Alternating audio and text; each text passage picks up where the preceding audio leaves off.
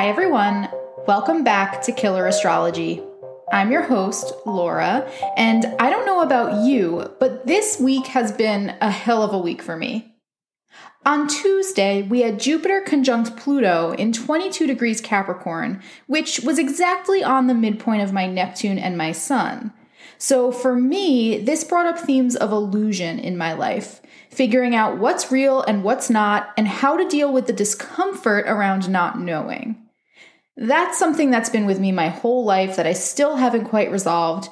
And like me, you might be dealing with an old issue that needs attention as well. That's because Jupiter, the planet of truth, and Pluto, the planet that rules gross life issues that you just don't want to deal with, were exactly conjunct on Tuesday, November 12th. Because this was the third Jupiter-Pluto conjunction of the year, and that conjunction won't happen again for another 12 years, now is your final chance to dredge out those old issues and resolve them. You were probably first pushed to do this around April 4th, which was the first time that Jupiter and Pluto met this year. They met again on June 30th due to some retrograde action, and then one final time this past week just to put the icing on the cake of 2020. As I mentioned before, this conjunction can bring old issues to light, not just so you feel pain, but so you can grow from them. But this also may increase fear or other emotions that you'd probably rather not feel. If you listened to my episode last week, you know that I moved this last weekend. Moving is a very Plutonian process, especially if you've lived somewhere for a long time. You pick up furniture that's been sitting in the same spot for months or years or even decades, and underneath it you find dust and dog hair and a couple of pieces of popcorn, and you start wondering why you didn't even realize that you're a pig who enjoys living in your own filth. Now, when I say you, of course I mean me, but I'm hoping there are at least a couple of people who can relate. Anyway, the point is that you can live a life that looks clean and shiny on the surface, but if you don't clean under the furniture from time to time, the mess will come back to engulf you one way or another. So this Jupiter-Pluto conjunction is a way to avoid a dismal future that explodes dirt all over you. If you're really detached from the themes in your life that Pluto wants you to pay attention to, then you're probably going to be reluctant to deal with them because of fear. What'll happen if you look deeper at that problem you've been avoiding? Will you find it's worse than you even thought? Pluto says maybe. But Jupiter says it's time to find out once and for all so you can move the fuck on and bring yourself better luck in the process. If you haven't confronted your filth yet, don't worry, you still have a chance. Because today, November 15th, 2020, we had a new moon in Scorpio at 23 degrees.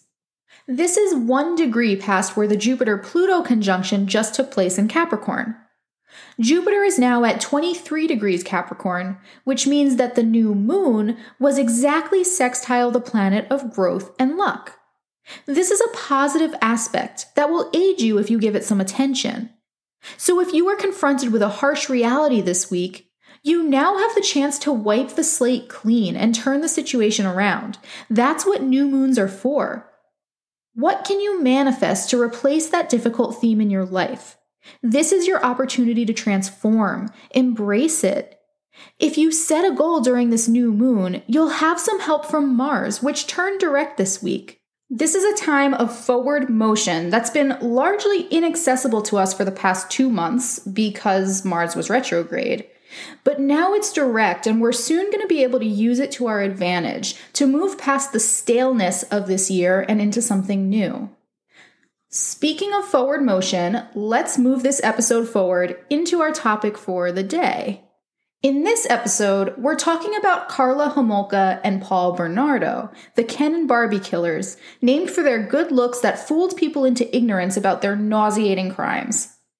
I decided to focus on these killers because they came up in last week's episode on Luca Magnotta. Believe it or not, I'd actually never heard of them, maybe because they're from Canada and there's a bit of separation there. So I just learned about their crimes for the purpose of this episode, and about 20 minutes into my research, honestly, I was regretting it. In season 1, I mentioned that Leonard Fraser was really the only killer who seriously creeped me out, but this couple might actually be worse. I think it's because there's two of them and they played off each other, and honestly because one is a woman. And as a woman, I can't believe that she did this. It just really skeeves me out. So this is a really brutal story, and I'm going to share some details, so please listen to this episode at your own risk. Karla Homolka was born on May 4th, 1970 at 12:20 a.m. in Mississauga, Ontario, Canada. She has a Taurus sun, an Aries moon, and Capricorn rising. This particular combination of energies, 2 earth signs in Capricorn and Taurus, and 1 fire sign, Aries, gives her a very strong disposition. Her Capricorn ascendant creates a sternness about her and makes her a natural authority figure. Her Aries moon makes her a self-assured go-getter, and her Taurus sun implores her to seek stability. Her sun in her chart is conjunct Saturn, her chart ruler, within a very tight orb of 1 degree, and it's in her 4th house of family. Now, Saturn represents responsibility, the sun represents the self. So when you put the two together, you have someone who's taking on a lot of responsibility in one area or another. In this case, that area is family, because this falls in her 4th house. We can certainly deduce that this is true, given what we know about Karla's early life. Karla is the oldest of 3 siblings born to her parents, Dorothy Seeger and Karl Homolka. Being the oldest sibling, with a Capricorn ascendant no less, she likely held a firm place as the leader among her sisters.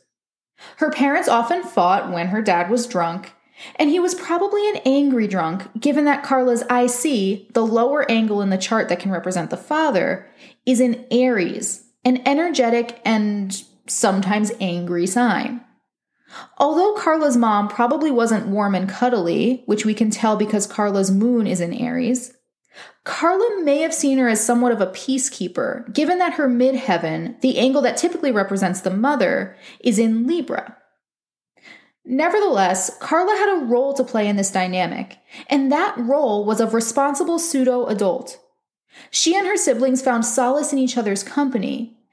As we'll learn later, though, the bonds that were formed between those sisters, strong as they may have been, didn't make them immune to Karla's brutality. After all, as the authority in the family, she may have felt like she needed the final say in all decisions, even if those decisions caused harm.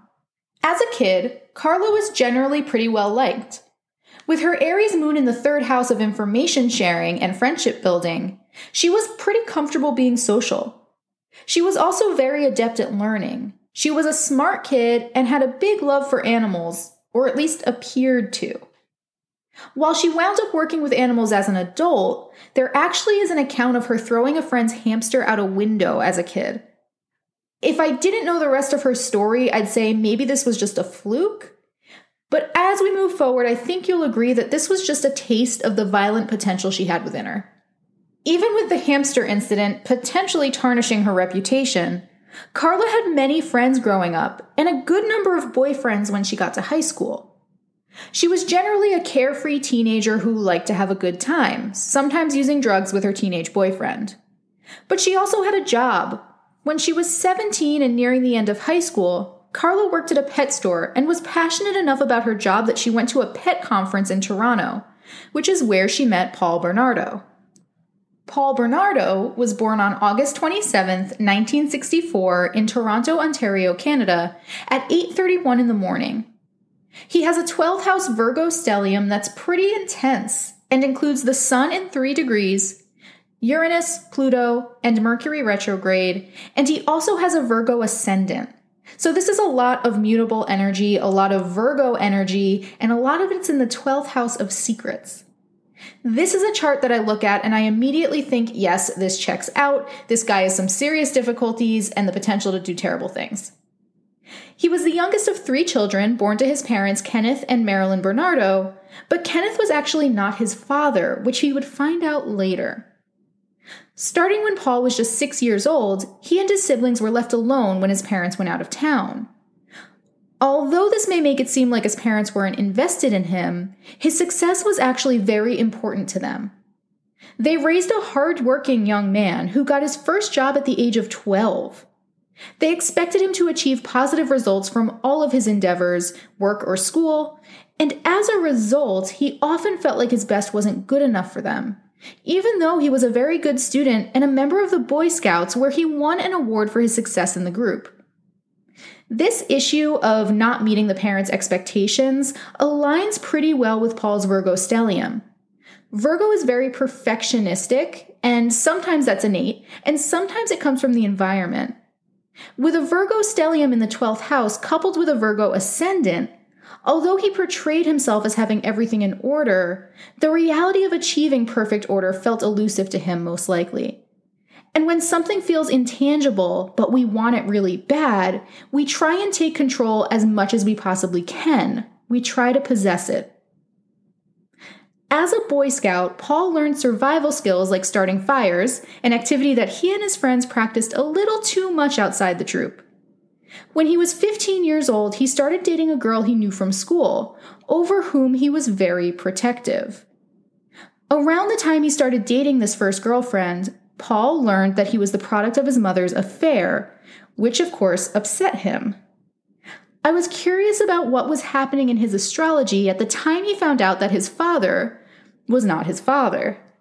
So I looked at his transits for the positions of Jupiter, the planet of truth, and the Sun, one of the most common planetary representatives for the father. His mother told him the truth about his origins sometime in June of 1980. So I looked at June of 1980. And on June 11th, Jupiter was exactly conjunct Paul's Sun in 3 degrees Virgo in the 12th house. This is a transit that brings truth to the secrets of the self. Truth, Jupiter, self, Sun, secrets, 12th house. This aspect was actually also in an exact semi-square with Mercury, the planet of communication, and Pluto, the planet of hidden traumas, which meant that having the truth communicated to him so plainly would be challenging. It would cut to the core. And that's what it did. When Paul found out the truth about who he was, he began calling his mother derogatory names, and she called him those names right back. It was an angry exchange that was pretty similar to what he grew up with because his mom was generally pretty verbally abusive. A few months later, when Paul turned 16, he and his first girlfriend broke up. In retaliation, he set everything she had given him on fire. This is completely unsurprising when we take into account Paul's astrology. He has Mars and Venus exactly conjunct each other in 17 degrees Cancer. Mars and Venus in Cancer, the self-preserving sign of the crab, makes him protective of those he loves, overprotective, a little bit domineering, but Mars makes his protection fiery rather than warm. If you reject him, he doesn't just retreat into his shell, he uses fire to protect himself. This conjunction of Mars and Venus also says a lot about how he has his romantic relationships or his sexual relationships. He goes into them full force and pretty furiously. In the fall of 1983, Paul was enrolled at the University of Toronto, where he would later graduate with an accounting degree, which is a very Virgo career, I think, especially because he has his midheaven in Gemini. While in school, he dated many women who kept breaking up with him due to his unusual and controlling sexual preferences. Who knows if any of these sexual preferences actually came from his father, who during this time was found out to be a peeping Tom, which is something that Paul did when he was growing up. In 1987, Paul was a 23-year-old college graduate with a prestigious job at the accounting firm Price Waterhouse, and Carla was a 17-year-old high school student. The two met in a hotel restaurant in Scarborough, where Carla was staying for a conference. The date was October 17th, and on this day, Venus and Pluto came together in the sky, combining the forces of love with powerful forces of death. That same night, they went back to Carla's hotel room and spent the night together. It could be that the exact meeting of Venus and Pluto happened as they were consummating their relationship, thus beginning a twisted and terrifying connection. As a partner, Paul was very controlling, and he made sure to assert his dominance over Carla in any way he could. In March of 1988, about 6 months into their relationship, one of Carla's friends found a list in her bedroom of things she wanted to keep in mind to ensure that her relationship went smoothly. It included a diet routine, a hygiene routine, and statements like, "Remember you're stupid," and "Never let anyone know our relationship is anything less than perfect." It's unclear at that stage in the relationship whether Carla knew that her boyfriend's abusive behaviors weren't isolated to their bedroom or to their relationship. But it really couldn't have been long before she found out. For a 4-year period starting in the spring of 1987, Scarborough, Ontario became a dangerous place for young women to be out at night. In the early hours of the morning on May 4th, 1987, a woman got off a city bus around 1 a.m. only to be attacked and raped by a man who would go on to rape over a dozen more women in a similar manner, ambushing them on the streets or even breaking into their homes late at night and forcing them into sexual acts. Sometimes he did this armed with a knife. It wasn't until May of 1990 that police had gathered enough information about the rapist to draw up a composite sketch, which was released in the newspapers. The sketch looked so similar to Paul Bernardo that even his friends were calling the police to put in tips. Police, of course, followed the leads and they interviewed Paul, gathering DNA samples from him after the conversation. But the investigation was slow-moving. This was the early 1990s, and DNA testing wasn't what it is now. So that sample sat on a shelf for years before it was tested and tied to the crimes that Paul committed.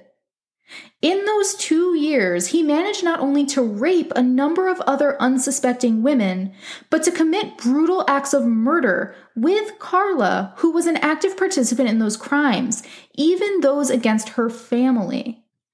I should note for astrological purposes that the series of rapes started with that first woman on May 4th, 1987 at 1 a.m., when Venus, the planet of attraction, and Jupiter, which expands everything it touches, were conjunct Paul's impulsive Aries moon, pushing him to act in an extreme way to meet his sexual desires. And once he'd done that, he was gonna do it again. Just about a year after Carla and Paul started dating, he became infatuated with Carla's sister, Tammy.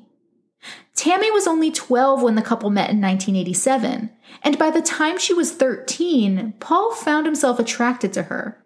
He was obsessed with the fact that she was a virgin, which, by the way, is not a coincidence because Virgo, his sun sign and the home of his stellium, is the sign of the Virgin.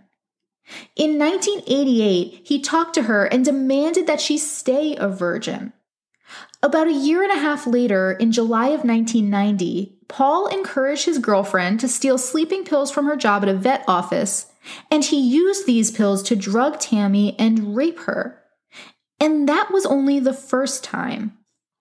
The night before Christmas Eve in 1990, so about 5-6 months later, the Sun and Mercury met in the sky at 2 degrees Capricorn, which is the same degree as Carla's ascendant line.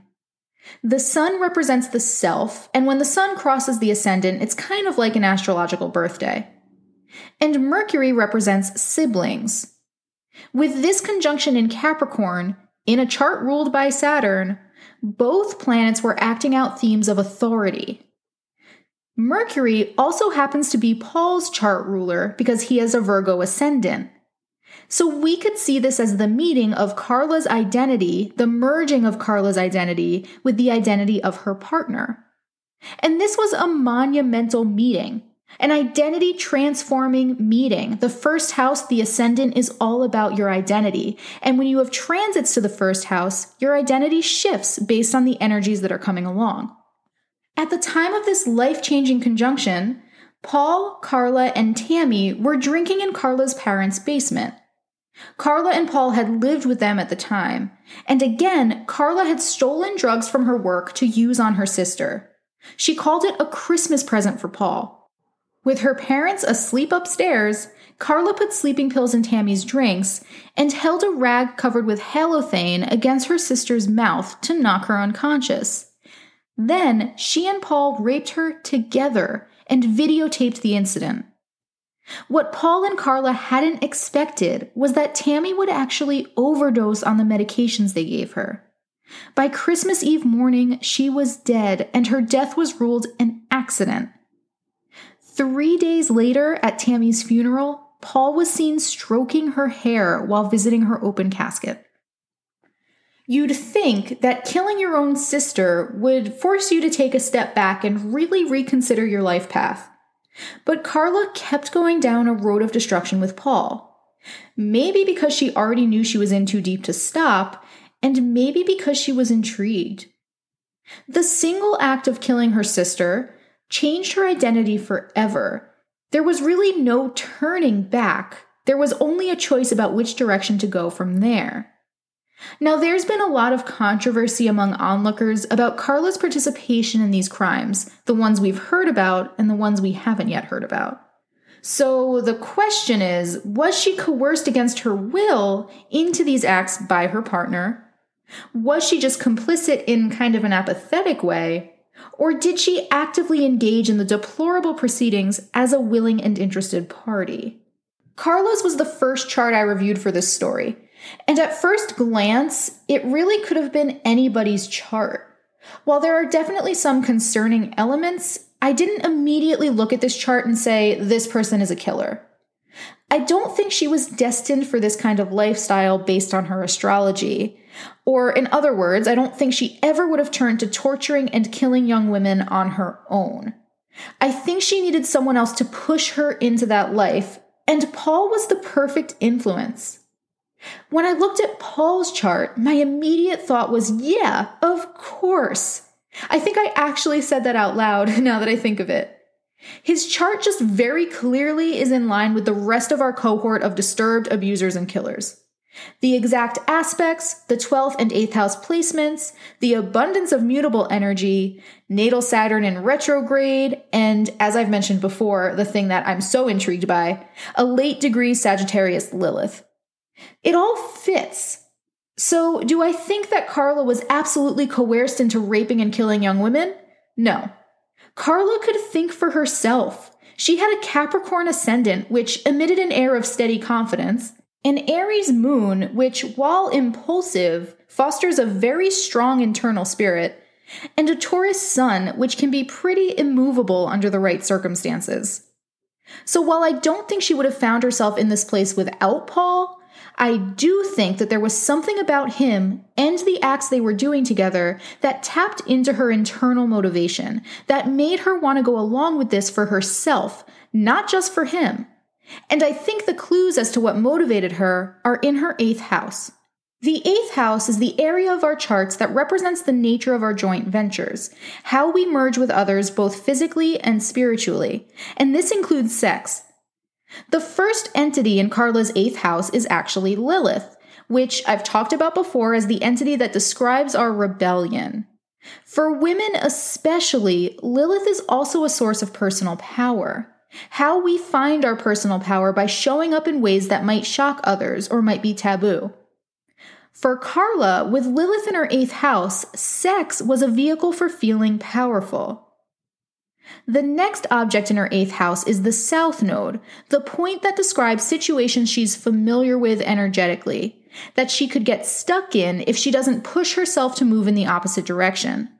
Her South Node is in Virgo in the 8th house, and being with someone with such intense Virgo energy, it was really hard for her to leave it behind because she had to move in the opposite direction towards Pisces, which was an energy that Paul just didn't jive with. The last planet in Carla's 8th house is Pluto, which is very comfortable in the 8th house since it mirrors those themes. Pluto here made it easier for her to come in contact with those dark sexual energies and those death energies. She had a strong enough disposition to handle them. 1 month after Tammy's death, just 1 month, Paul picked up a young hitchhiker and brought her back to Carla's parents' house, where he and Carla had been living for the past few months. He raped the girl in his girlfriend's childhood bedroom, then drove her to a side street and left her there to find her way home. A month after that, he and Carla moved into their own house in Port Dalhousie, just a town away from her parents. Port Dalhousie is right on Lake Ontario. It actually looks pretty beautiful, but the events that transpired there were horrific. On June 7th, 1991, Karla lured a 15-year-old girl to their home, where she gave her sleeping pills just like she did to her sister, and the couple raped her and again videotaped it.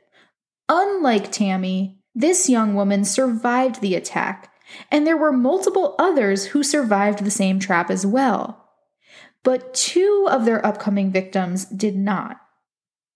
On June 15th, 1991, Paul snuck up behind a young woman, Leslie Mahaffey, and snatched her, taking her into his car and driving her home, calling it a surprise for Karla. Together, the 2 tortured and strangled Leslie to death with an electrical cord. 14 days later, canoers came across the teenager's remains in a pile of concrete blocks in a nearby lake. That same day, the same day that Leslie's remains were found, what do you think Karla and Paul were doing? They were at church getting married. Can you handle that? Because I can't handle that. As a married couple, Karla and Paul continued to torture innocent and unsuspecting teenagers, inviting them over to their house and following the same routine. But now they had their first kidnapping and killing behind them, and they weren't about to stop. On April 16, 1992, Paul and Karla worked together to kidnap another young girl, Kristen French. They held her for 3 days doing unspeakable things, including showing her the video of another woman's rape.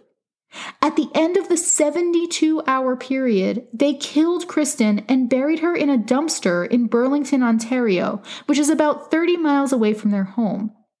Her body was found 11 days later on April 30th, 1992. Police recognized a connection between Kristen French's murder and the murder of Leslie Mahaffey, which happened less than a year prior. They kicked their investigation into high gear, using eyewitnesses for help. On the day that Kristen was abducted, witnesses saw her get into a car with 2 other people who were parked in a church parking lot. Witnesses thought the car was a beige Camaro, but it was actually a gold Nissan. So this slowed the investigation down, but it did keep the public actively engaged in the case. But in addition to imploring people to look out for the killer, police had other, older evidence that was starting to resurface. Remember that DNA sample that Paul provided the police back in 1990? Well, 2 years later, it was finally processed. On December 27, 1992, exactly 2 years after Tammy Homolka's funeral, Paul beat Karla with a flashlight so bad that he gave her 2 black eyes and caused her to take a trip to the emergency room. She went to stay with her parents for a while after the incident, and Paul got arrested, but he was released back home on his own recognizance. But the next month, on February 1st, 1993, that DNA evidence came back, and it proved that Paul was the Scarborough rapist. Interestingly, Paul's father was charged with sex crimes of his own just 1 week after the DNA evidence was released. If I were a conspiracy theorist, I'd be wondering whether Paul and his dad ever carried out any of these crimes together. As an astrologer, I'm wondering what the similarities are in their charts, but that's a topic for a different time. On the day that the DNA evidence came through and pointed back to Paul, there were some really interesting things happening in the sky. The most striking to me was an exact conjunction between Mercury and Saturn at 19 degrees Aquarius. This was the coming together of information and karma. Mercury carried information about Paul's actions, being the messenger, and Saturn, the ruler of karma, started to dole out his karma. This conjunction was also quincunx Paul's natal Mars-Venus conjunction, which we know influenced his violent sexual tendencies. The quincunx is at a 2-degree orb, which is as wide as I'll go for that aspect, but it's still very much present. It caused tension around Paul's typical patterns, and something was going to change. He just didn't know it yet.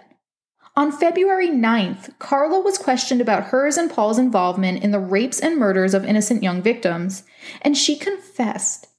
She told police everything, or almost almost everything, twisting the story a bit in her favor, telling police that she was forced to carry out her husband's wishes, forced to torture those girls, including her sister. She exchanged this information for a reduced sentence once the case went to court, and agreed to testify against Paul during his trial. The court agreed to this arrangement, and Karla was sentenced to 2 12-year sentences for manslaughter, but she served them concurrently. Paul's trial began on May 18, 1995, and lasted for 4 months. At the time the trial began, Karla's sentence was already solidified, and the court was surprised when they saw her as a willing participant on the tapes that were presented as evidence. She couldn't be tried again, so her sentence remained, and Paul was thankfully sentenced to life in prison with eligibility for parole 25 years into his sentence. That 25-year mark actually just passed, and you'll be very happy to hear that he was denied his parole after a very brief appeal. Karla, on the other hand, is out of prison. She's changed her name, and she's living in Montreal, taking care of the 3 children that she's had since she was released. And with that, this story is over. Thank you for listening to another episode of Killer Astrology. Please don't forget to leave a 5-star rating before you go. I'll be back next week with a special guest. I'm really excited for that new episode. Until then, remember, people may lie, but the stars never do. If you enjoyed this episode, please send a link to your friends and follow on social media. The information is in the episode description. You can see the charts for these killers in the blog at killerastrologypodcast.com, where you can also book a reading with me right on the website by going to killerastrologypodcast.com/services.